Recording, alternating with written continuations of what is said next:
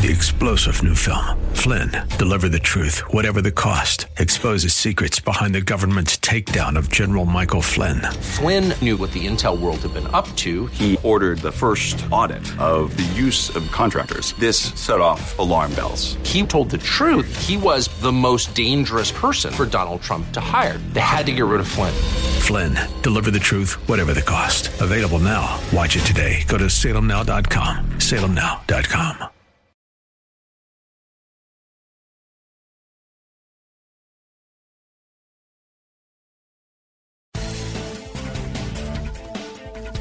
Welcome to the Pat Williams Power Hour, AM 990 and FM 101.5, The Word. This is your hour when Orlando Magic Senior Vice President Pat Williams sits down and speaks with authors who've written books on topics of interest and insight for listeners like you. And now, here's your host, Pat Williams.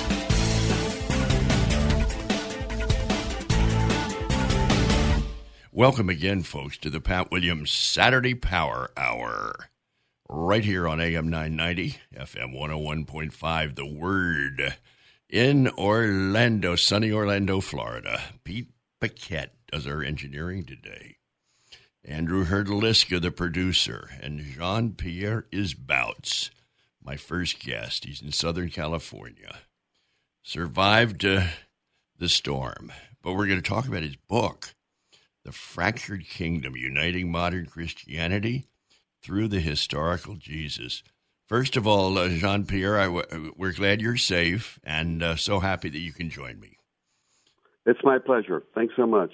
Tell me about your book. Well, what I wanted to do is, I've written several books for National Geographic about biblical history, including In the Footsteps of Jesus and the Biblical World. But I was struck by the fact that we're so divided today in our country. Not only as a country, but particularly in the Christian community. And I think that in the culture wars of today, we sort of lost sight of some of the quintessential tenets of Jesus' teachings, which is love your enemies.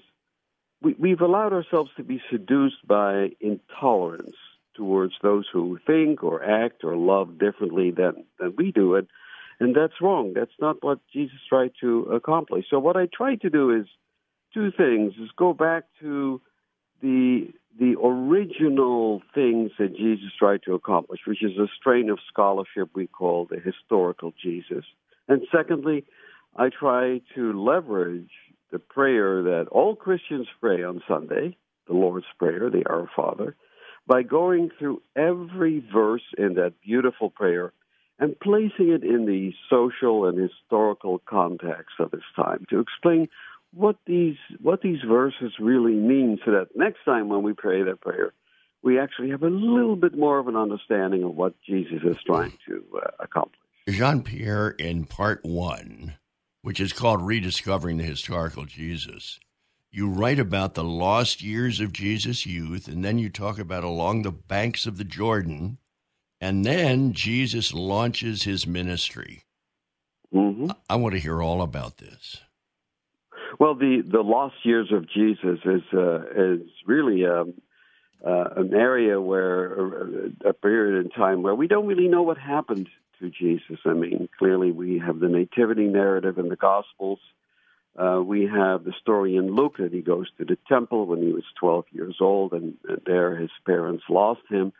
But we don't hear anything from, let's say, his bar mitzvah age up to the point where he joins John the Baptist.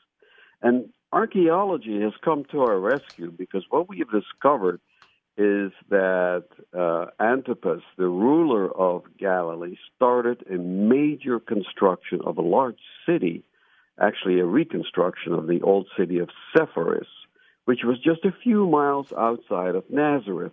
Now, we know from Mark that Joseph was a tekton. That's the Greek word he uses, tekton, which doesn't really mean a carpenter.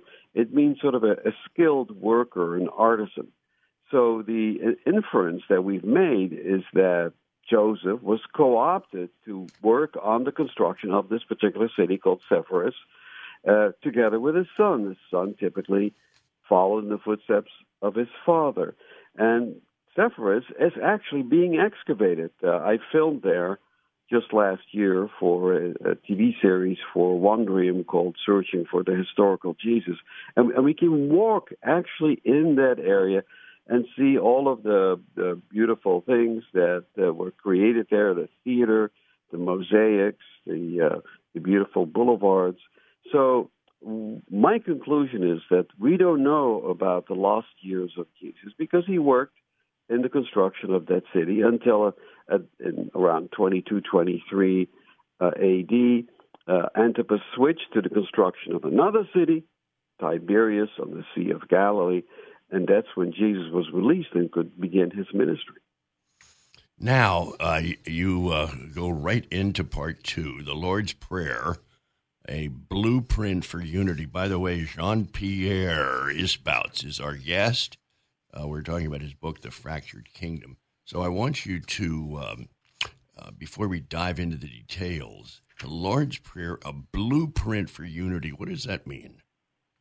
Well, obviously in Jesus' time, too, people were very divided. And one thing that your listeners are probably not aware of is that the time of Jesus, particularly the first 10 or 12 years of his time on earth, was a time of tremendous turmoil, a tremendous chaos, because the Herodian kings had placed a huge tax burden on the Galilean farmers with the objective of ultimately getting them evicted from their land.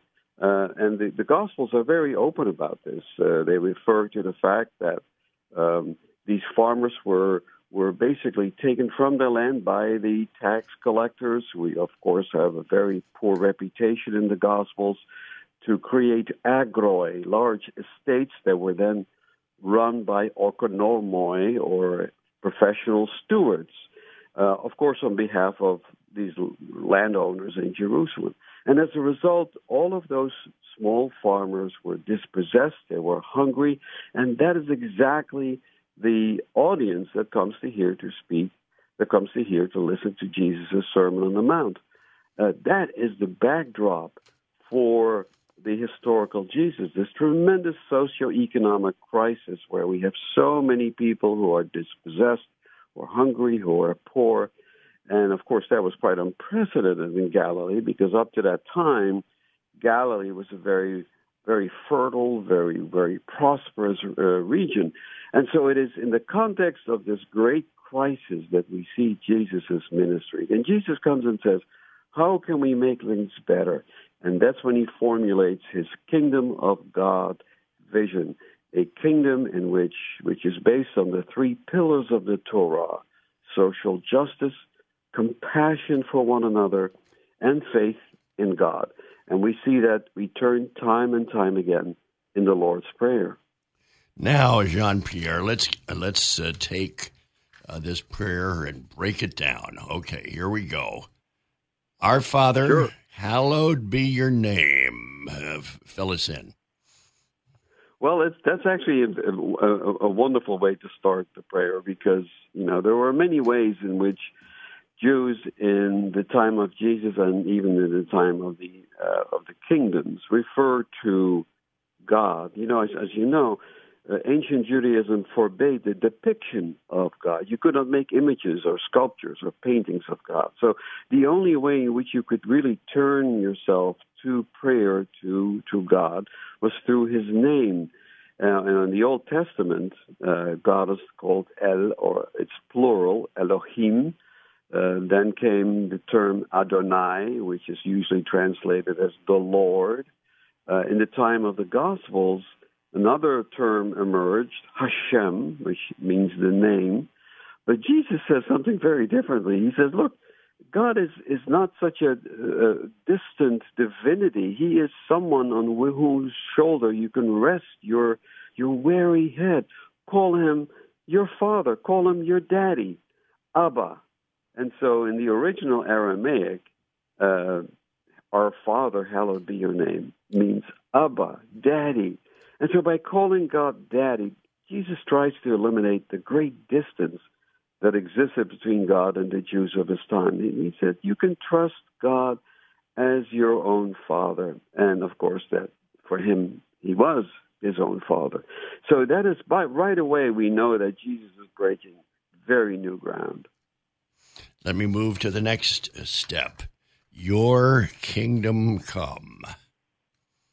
Well, that's, as I said, the ministry of Jesus unfolded in a crisis, which is not that dissimilar from the one that we're battling today, when we have such a gap between haves and have-nots, when we have a health crisis, when we have people who are poor and impoverished. And that's when Jesus formulates on the Sermon on the Mount this unique idea of the kingdom of God. It's a place where people fundamentally change the way they behave to one another by virtue of this one simple expedient called, what the evangelists call agape, which is the Greek word for love. Love your enemies, he says in Matthew's gospel, but for a specific purpose. He says, do good to those who hate you, bless those who curse you, pray for those who abuse you. So try to combat evil with love. And that's what is so important for us today, because we're so intolerant towards one another. You know, if someone doesn't think the way we do or believe the way we do, we sort of, eviscerate him. And Jesus says that's not true. That's not right. We have to be tolerant towards one another and embrace each other with love. Only then will the kingdom of God, the reign of God, come about. And that's very different from the way other sources at the time talked about it. I mean, people talked about the coming of the kingdom of God because they were being oppressed by the Romans.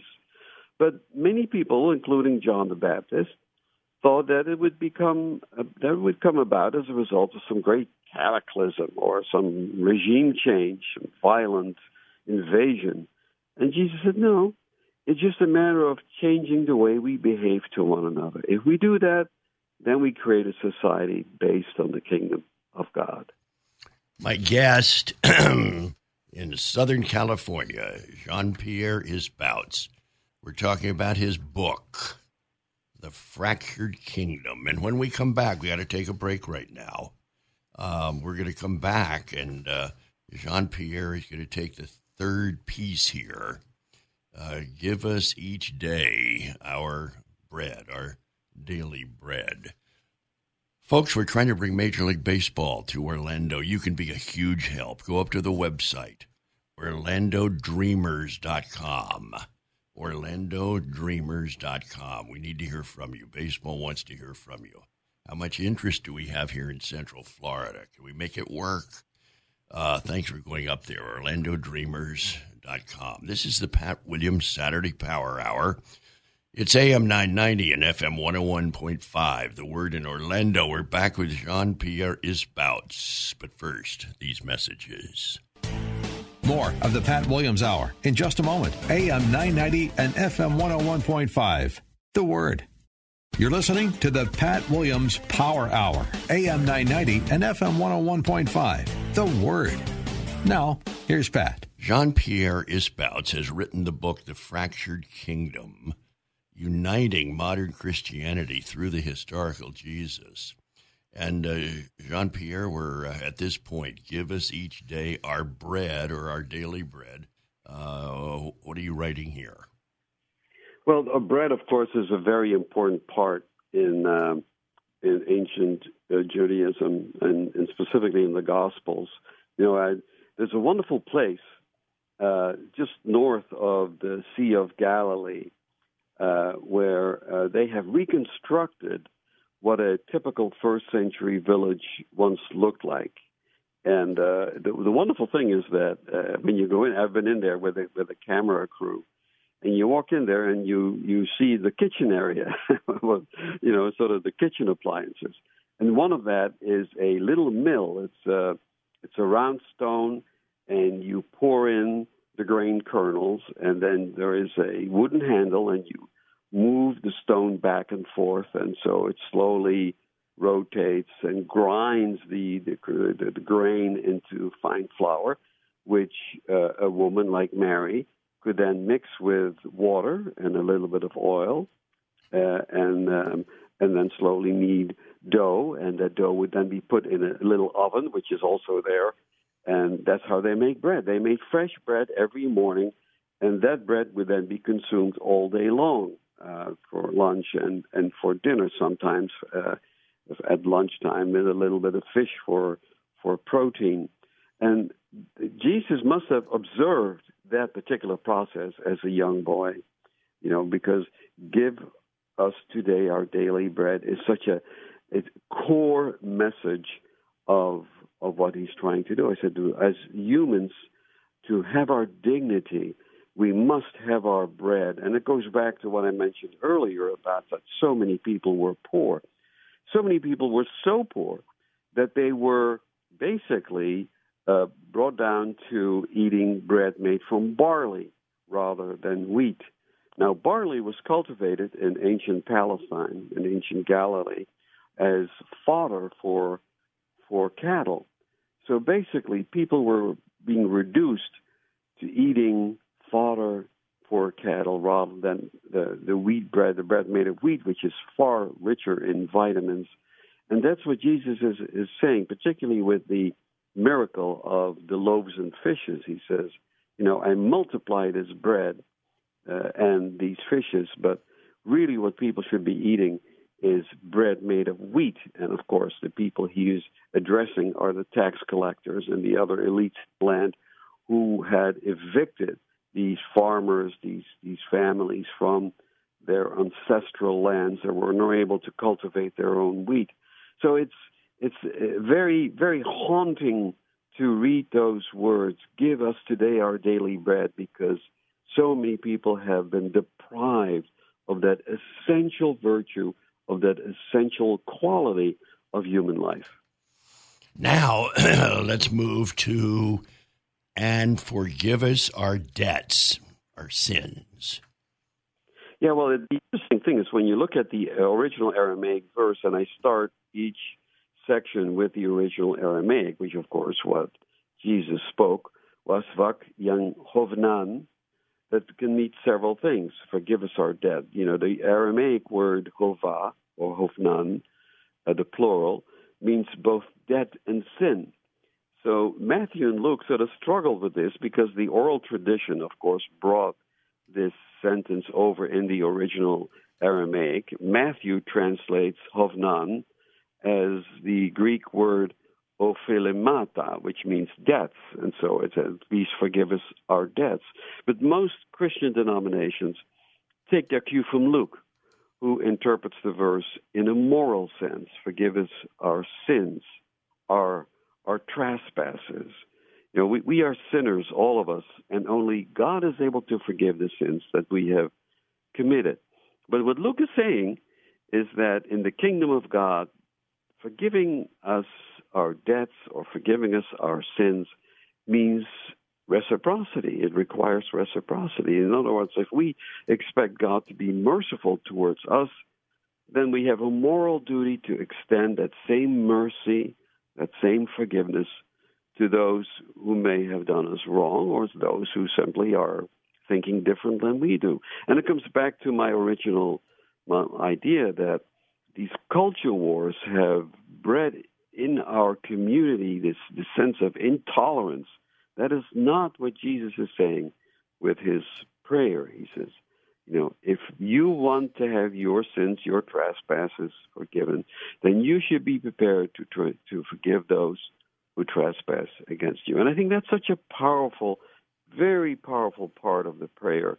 And we should be mindful of that. Every time we pray this beautiful verse, we should remind ourselves to be prepared, to be open and compassionate to one another. Jean-Pierre, here's the next verse. Do not bring us to the test. Explain that. Yeah, that's a tough one. You have to ask yourself, why would a merciful God want us to lead to a test? Perasmos is the term that Luke uses. Why would he want to test our faith? The famous story of Abraham, who was told to sacrifice his son Isaac, and at the last minute, the angel comes down and grabs his hand and say, "No, now you've shown your faith. Well, why do we have to be tested so much? Well, some scholars believe that the evangelist, that Jesus, is referring to a great battle between good and evil. And according to many apocalyptic versions, including John the Baptist, that would bring the kingdom of God at the end of times, the last judgment. But I think that test or trial, which we sometimes translate it as such, is really the misfortunes that all of us as human beings will encounter as part of our lives. We all have, times when things are rough, when things are difficult, and we ask ourselves, why does God test us so much when the loved one is ill or, God forbid, passes away? And Luke says, when he reached Gethsemane, when he just in the eve of his passion, he said to them, pray that you may not come into the time of trial. And he uses that same word, perasmos. So I think what Jesus is talking about is temptation. Do not bring us into temptation. The temptation to giving into passivity, to indolence, to not doing anything to build the kingdom of God that was so important for him as part of his ministry. And I see that's where the meaning of that verse comes from. Now, Jean-Pierre, tell us about deliver us from evil. Well, there's another tough one. Rescue us from the evil one is really what the Aramaic is saying in the original translation, in the original Aramaic.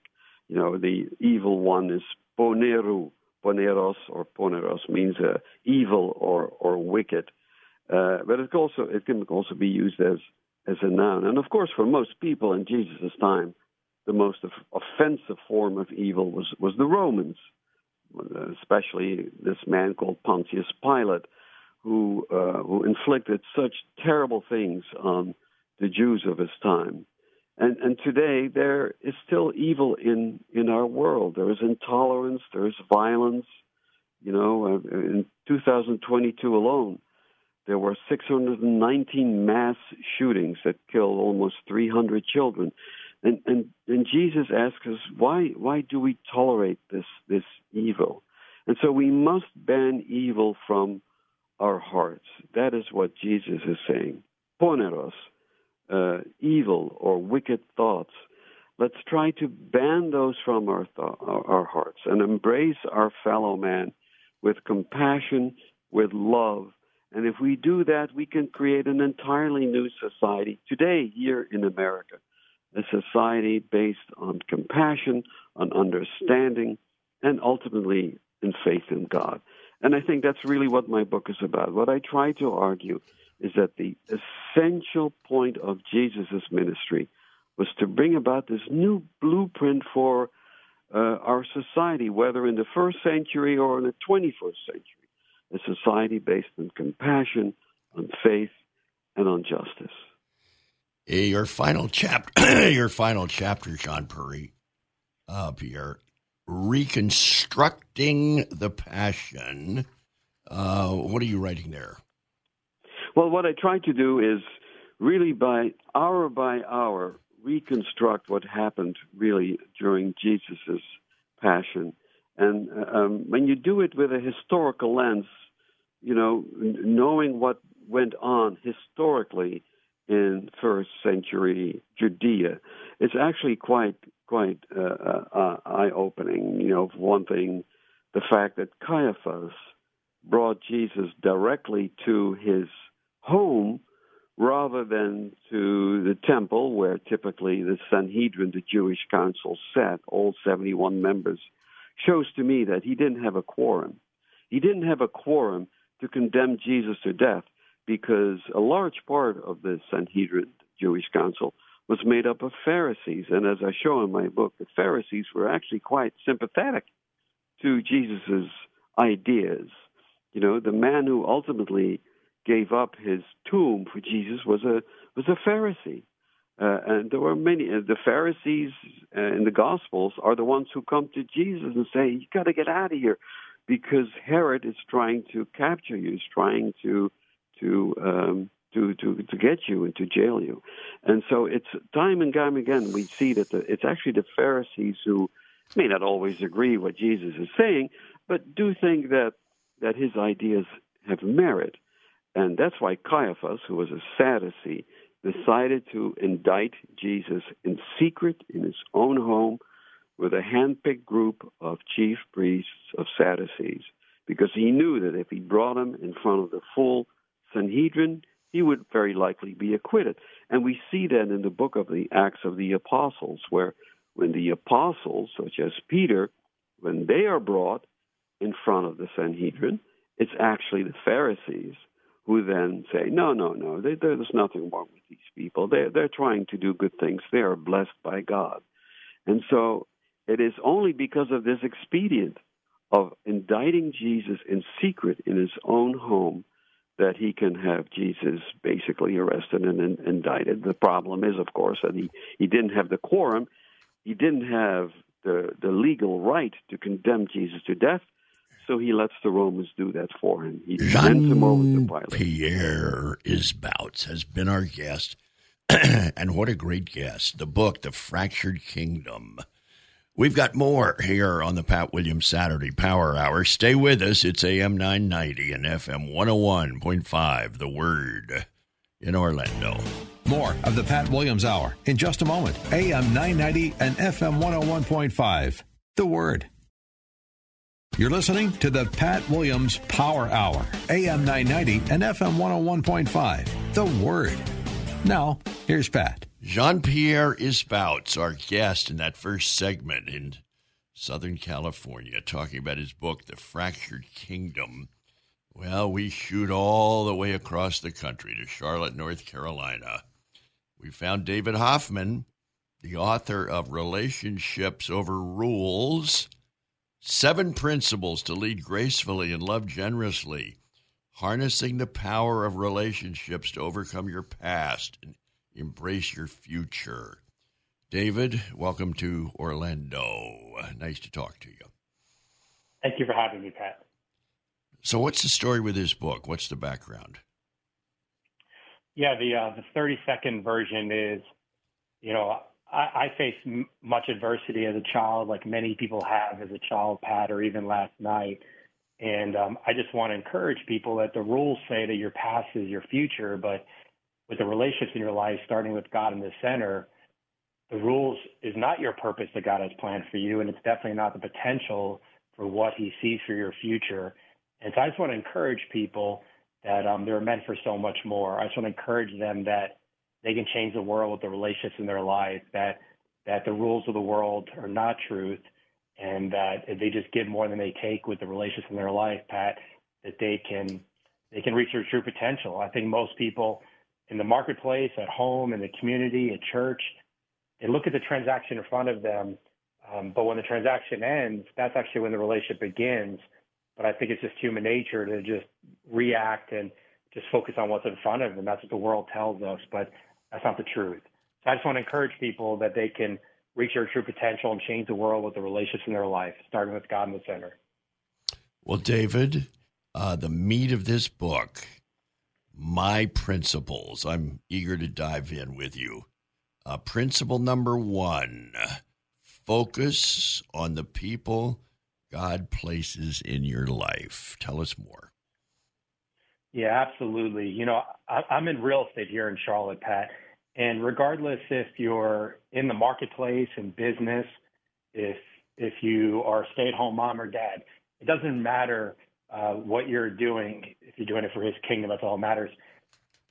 People are put in your life. If it's your neighbor, if it's the parent of your kids' friends at school, if it's a client, the world tells us, focus on the person in front of you and then move on to next.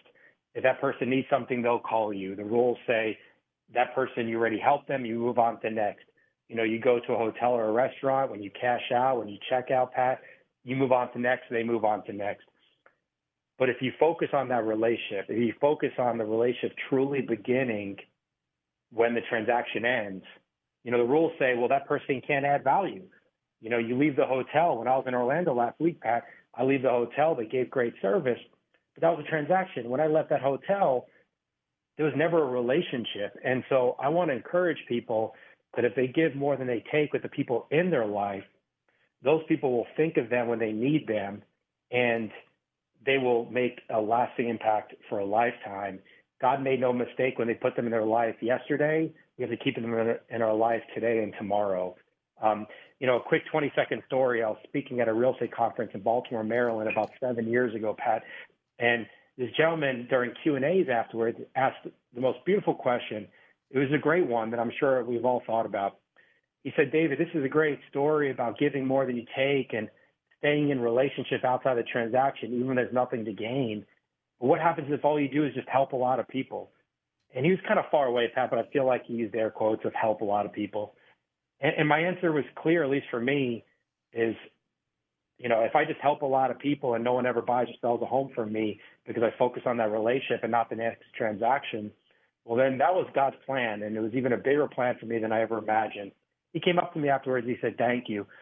You just took the weight of the world off my shoulders. I don't have to focus about more and more transactions. I have to focus on going deeper and deeper with the gifts that God's already given me, with the people he's already placed in my life. Why am I always trying to seek out strangers and reinvent the wheel of people that he has not put in my life when there's enough people in my backyard?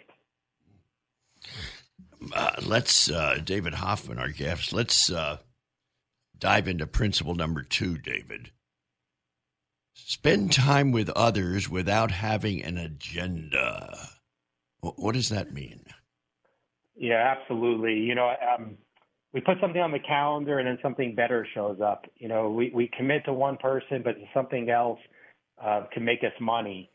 I had a mutual friend introduced me to a gentleman in 2014. He was thinking about getting into real estate, but no guarantee he ever would, Pat. Well, he got into real estate. He joined my firm. He became a dear friend. And in 2018, I was speaking in Nashville at a conference, and the host asked my wife to have 6 people from my real estate organization write what our relationship means to them. And Jimmy, my friend, wrote a letter.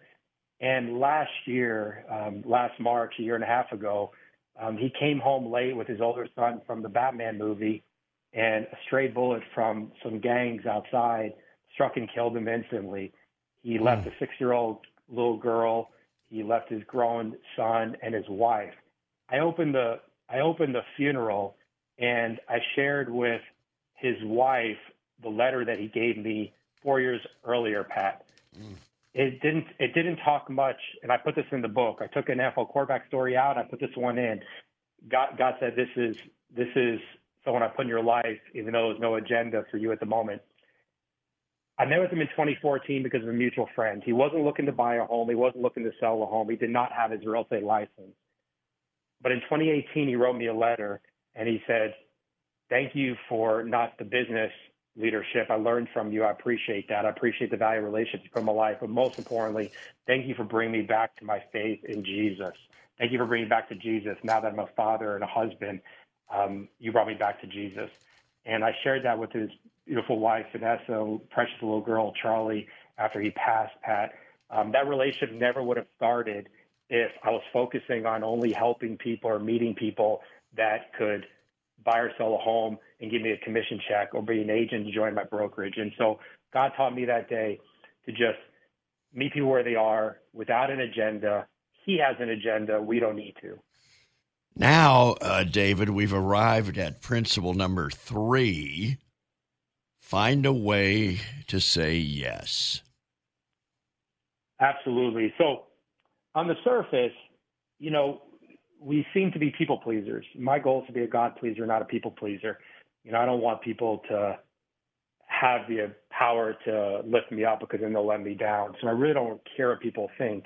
At the same time, I was always told no as a child, Pat, and as a young man, even when I thought I had a good idea or I deserved explanation. And so my goal is to find a way to say yes. We're always told no, you can't do this. The rules say no, we can't do that. Find a way to say yes, build that bridge that gap.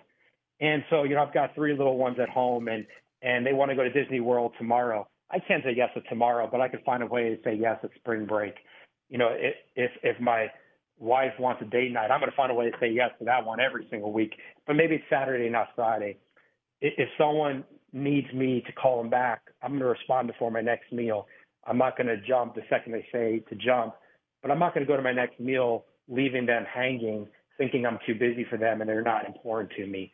So my goal is to find a way to say yes. Everyone was born perfectly made in his image with beautiful spiritual gifts. They all have great ideas. They might not all be the right ideas, but the goal is to find a way to say yes. Let people feel heard and present and important because they are. And so we're told no too often. My goal is to find a way to say yes, but make it the right yes. Principle number 4, your past doesn't have to dictate your potential. Yeah, or even define your purpose, right? We've all gone through strife in our life. Some of us, it was this morning. Some of us, it was last night. Some of us, it was 50, 7,500 years ago.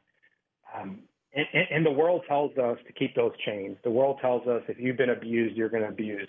If you came from loss, you're going to experience loss. The world tells us if it hasn't been done before, it won't be done in the future. But I want to encourage people that Jesus came as a baby in a manger, humbly walked. He was not a carpenter, but he came to people where they were. But that's not who he was. And if you came from a broken childhood, if you came from challenges, whatever you were facing, that's not your purpose.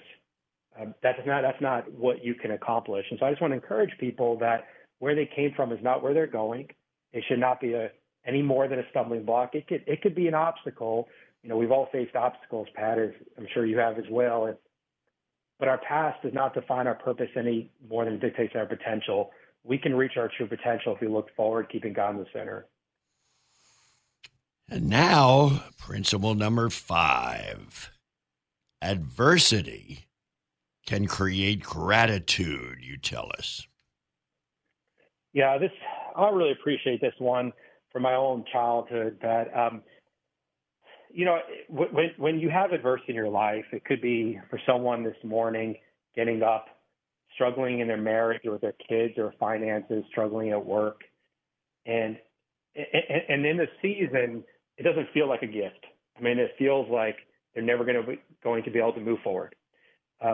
For me, my adversity as a child, it gave me perspective that I didn't need much. A couple of years ago, my older son was complaining to my wife. He says, "Mom, seriously, this is definitely not filet mignon." I ran to we've got a little Yorkie, Pat, and I ran to get a can of dog food. I was like, "I'm going to eat it, babe." I said to my wife, she's like, "Don't do it. You'll scar your son for life." And I was like, "I'm going to do it because I've done it before. I could do it again. I don't want to eat it on a regular basis, but it's not going to hurt me." I had perspective.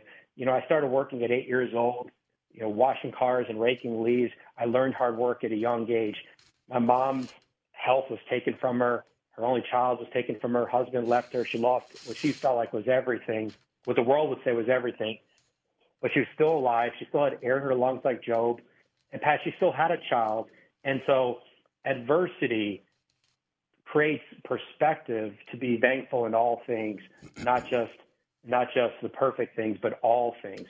And so for me, I feel like adversity could be a gift when you look back because it gives you that unique perspective to stay grateful. David Hoffman, relationships over rules. We have another segment with David. Stay with us. And when we come back, David's going to explain to us principle number 6. Be a friend before being the expert. This is the Pat Williams Saturday Power Hour. It's AM 990, FM 101.5, The Word in Orlando. We'll be right back. More of the Pat Williams Hour in just a moment. AM 990 and FM 101.5, The Word. You're listening to the Pat Williams Power Hour, AM 990 and FM 101.5, The Word. Now, here's Pat. David Hoffman is in Charlotte, North Carolina. And we're talking about his book, Relationships Over Rules. And David, as I mentioned before the break, principle number 6, be a friend before being the expert. Explain. Absolutely, Pat. So when I shifted careers after losing my mom in '04, and I was moving to Charlotte, I was an economist becoming a sports agent in Washington, D.C. Actually, Pat, being in the sports world, you can appreciate I was becoming the expert in the jock tax, how athletes are taxed when they travel. And so it was opening a lot of doors for me, building a lot of relationships with agents and athletes. And I was going to become the sports agent. That was a dream. Never good enough to play sports at the highest level or was never in leagues. But I was going to be an agent. But God redirected me for my own protection before I even knew him. And I'm driving down to Charlotte, chasing a girl who had left me. And God put this on my heart. I'm thinking to myself, before I even knew God, I thought it was me. I was thinking to myself, David, what are you doing? You moved to a city you don't know. You know no one but your real estate agent. You're getting into real estate because a friend said, you love people, because I never had any people in my life except for my mom. And so that's why I appreciate them. And I loved real estate because I thought I was not that smart, but it was 2004 and 5 when if you made 27, the banker said, don't you need 72? And if you don't have any cash, you borrow access checks. Everyone had money. And so I'm driving down to Charlotte, and these 3 principles were put on my heart. I started thinking to myself, I know no one, but if I can make one friend, if I can show one person that I care and I can give more than I take to one person, then I have a fighting chance. But I thought about my beautiful friends in D.C., some I have to this day, and they're great friends. But they're not experts in all things, but neither am I. And I'm thinking to myself, I need to be the expert in real estate because I wouldn't hire me. My friends wouldn't hire me. I wouldn't hire them if I'm new to Charlotte, new to real estate. So I have to be the expert. But I need to be the present agent, the present father, the present husband that I always wanted and maybe never had in my own house. And so those 3 guiding principles that come before the 7 principles that follow in the book of be the friend, be the expert, be present are all critical for an authentic relationship. You can't be the friend without the expert. You can't be the expert if you're not the friend. No one cares how much you know until they know how much you care, always staying present. But you have to be the friend first because, again, they don't care how much you know until they know how much you care. And so you can't fake it till you make it. You can't be distracted or discouraged, Pat. But you have to be the friend first because people need to know that you care. They need to feel heard. And so I want to encourage people to be present. I want to encourage people to be the expert in their field, in their craft, at home, in the marketplace, in the community, at church. But first, just be that friend. Love that neighbor, if it's 1 or 1,000. Now, excuse me, David, principle number 7. It's not about the deal, but about doing the right thing. Explain. Yeah, I had a friend not too long ago ask me why I have no stress. And I laughed, Pat, because I said, look, we all have stress. My pastor reminds me that the only destination with no stress is a cemetery. It rains on all of us, but I don't walk outside expecting sunshine 24/7. Only in Orlando, Florida, you get sunshine 365 days a year. Maybe it drizzles for 20 minutes at 4 o'clock, but only in Orlando, Florida, you get 365 of sunshine. So all kidding aside, it storms on all of us. And the storm is, my word for stress this morning. But it's what you expect and how you handle it. A long time ago when I got into the marketplace, because I didn't have many relationships, it's why I value them so much today. But I value all relationships, even the tough ones, not toxic, but tough ones. And so if I put something on my calendar, it doesn't come off. I wouldn't miss this show with you for the world. A personal emergency is the only thing that will take a commitment off of my calendar. And so if I put a coffee on my calendar and someone wants to sell a $5 million home in Charlotte, they're not selling with me or they're going to wait. If someone calls me to buy a $3 million home, I'm going to call them back before my next meal, but no sooner. And so I'm going to do the right thing, which is finishing what I start. If God puts someone in my life and similar to not having an agenda, I don't know how I can help them. I'm going to do everything I can to help them.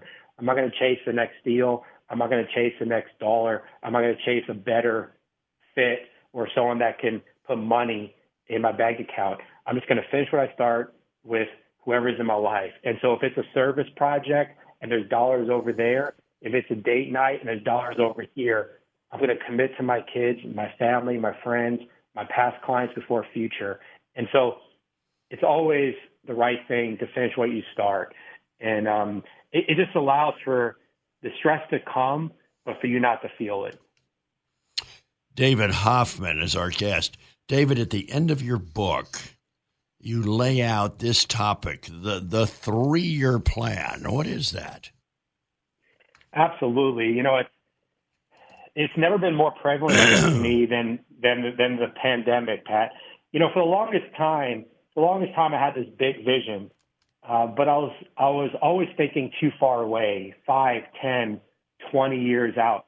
And it's easy to think big when you put it so far out there, because it's no different than not embracing conflict. You just push it on the rug. You're like, I'll deal with that later.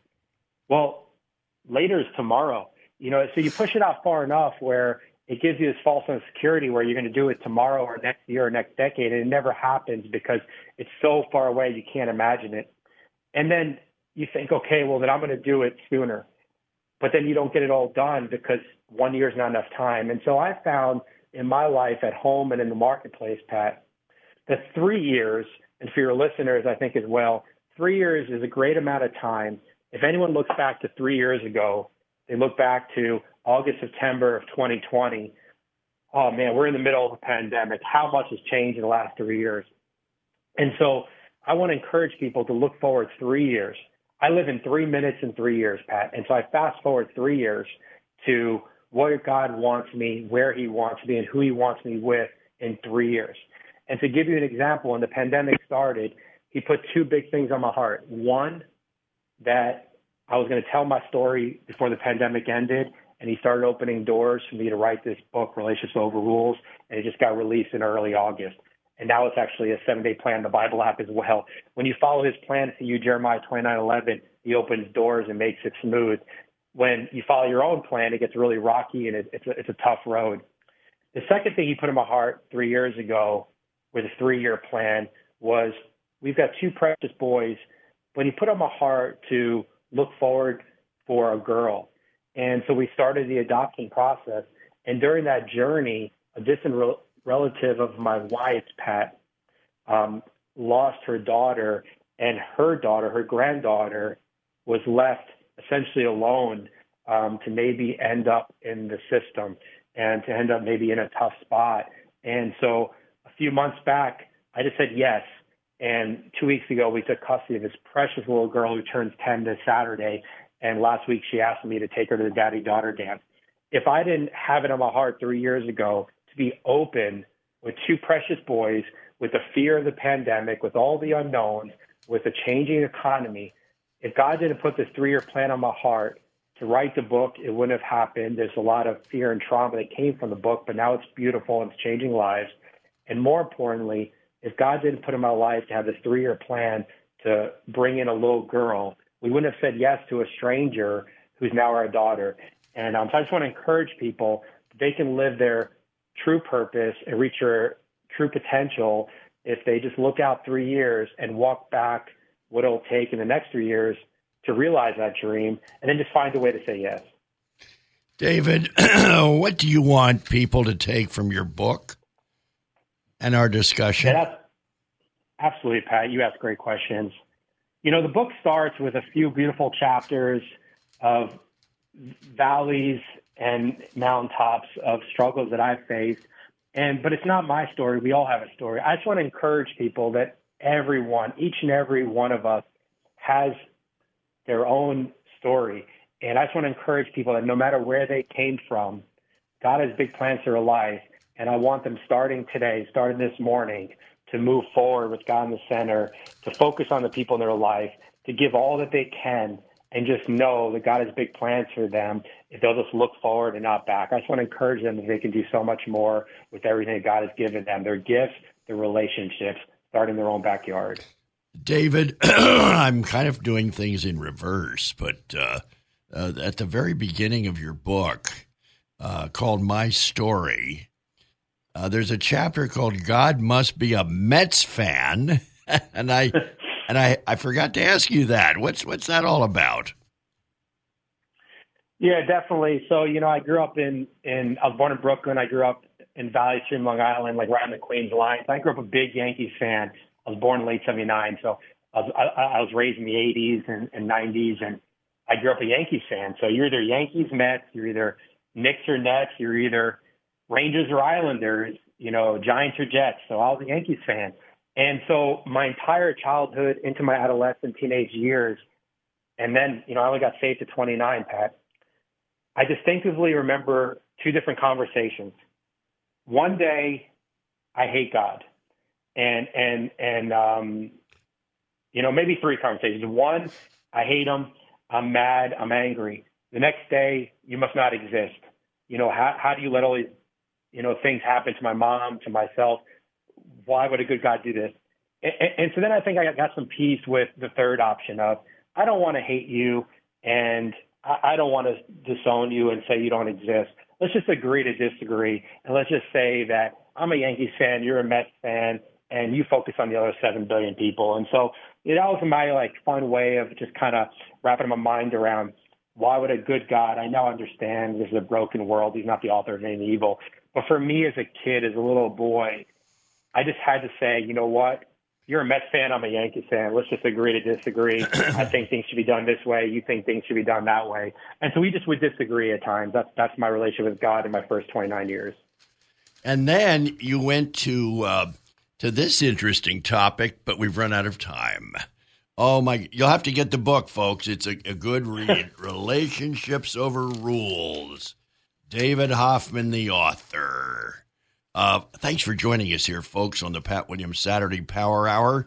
We'll see you next weekend. Stay tuned to AM 990, FM 101.5, The Word in Orlando. And may God richly bless you this week. We'll see you next weekend. Thank you for joining us for this week's edition of the Pat Williams Power Hour. Join us again next week at this time, where faith comes by hearing. AM 990 and FM 101.5. The Word.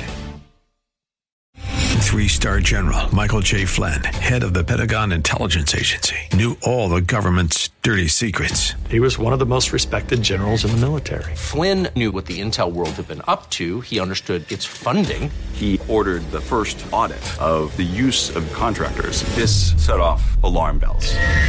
The explosive new documentary, Flynn, Deliver the Truth, Whatever the Cost, uncovers the facts behind this scandal. Flynn told the truth. He was the most dangerous person for Donald Trump to hire. I find out the worst enemy that I'm going to face in my life is right here in America. They took my assessment and they wanted me to change it. And I was like, I'm not changing it. They had to get rid of Flynn.